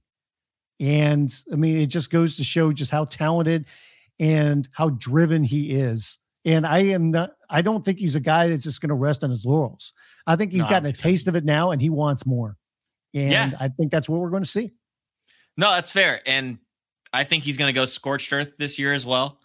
Like I said, when you're playing with no pressure, and you have pretty much nothing to lose at this point, and you're as young as he is, and there's people questioning that championship and the validity and the legitimacy of that championship. Yeah, I think that he's still out to prove something. And I'm going to throw this out there. I hope I'm wrong and the Lakers win the championship. Come on, baby. Let's go. Let's get number 18. Oh, man. You know what, Brian? The journey starts tonight. It starts tonight. The season starts tonight. Austin Reeves, here we go. Hillbilly Kobe is coming for that. He's going to number one spot. I'm interested. I'm interested to see this. He's going to be in the rotation. I'm interested in this. We're almost at about 6 p.m. now, so I think that's a good time to shut down about 90 minutes before the first game of the NBA regular season, as others call it, the 6th month preseason. But this has been a blast today. I've really enjoyed this. Somehow we have gone almost 2 hours and have not yawned. So this is good. We were engaging today. I think it was a fun time. Talked about a lot of stuff in depth. Definitely made up for the last week that we missed. So with that said, I'd love for you guys to go visit basketballnews.com. We've got an entire podcast network for you to check out. Articles, predictions, roundtables, features, analysis, all the good stuff on basketballnews.com. And once again, Keep It at 94 is a part of the basketballnews.com podcast network. Other shows that you can listen to, the Rex Chapman Show. We've got Dishes and Dimes, the rematch with Aton Thomas, the Dunker Spot with Nekias Duncan and Steve Jones Jr., the Alex Kennedy Podcast, the Follow Through with Clips and Drew, NBA Top Shot Weekly, and the newest Nothing But Bets podcast with Evan Sidery. So make sure to check those out. Like, subscribe, review, rate, comment, do all the good stuff for that. Do the same for us so we can continue to grow this thing and grow this network because Basketball News, we're having a great time over at the website. We've been up for a little over a year now. So make sure you go visit us there, download our app, send out notifications every day from all of our best stories and the news to keep you up to date on everything NBA. With that said, I am on Twitter at Spin Davies. Brian is on Twitter at Brian Fritz. I am on Instagram at Spin Davies. He is on Instagram at It's Brian Fritz. Give us a follow there. Engage with us. Talk to us. We would love to get any other advices, comments, all that stuff for the podcast when we do our next episode. So thanks for listening, guys. I've had a blast, Brian. I hope that your Lakers can come through for you tonight. We'll see what happens. I will be on Daily Fantasy Sports doing a lot of that this year because I lose too much money in football. So with that said, for Brian Fritz, I'm Spencer Davies. This was Keep It at 94 Live. Everybody have a great night and enjoy the NBA action.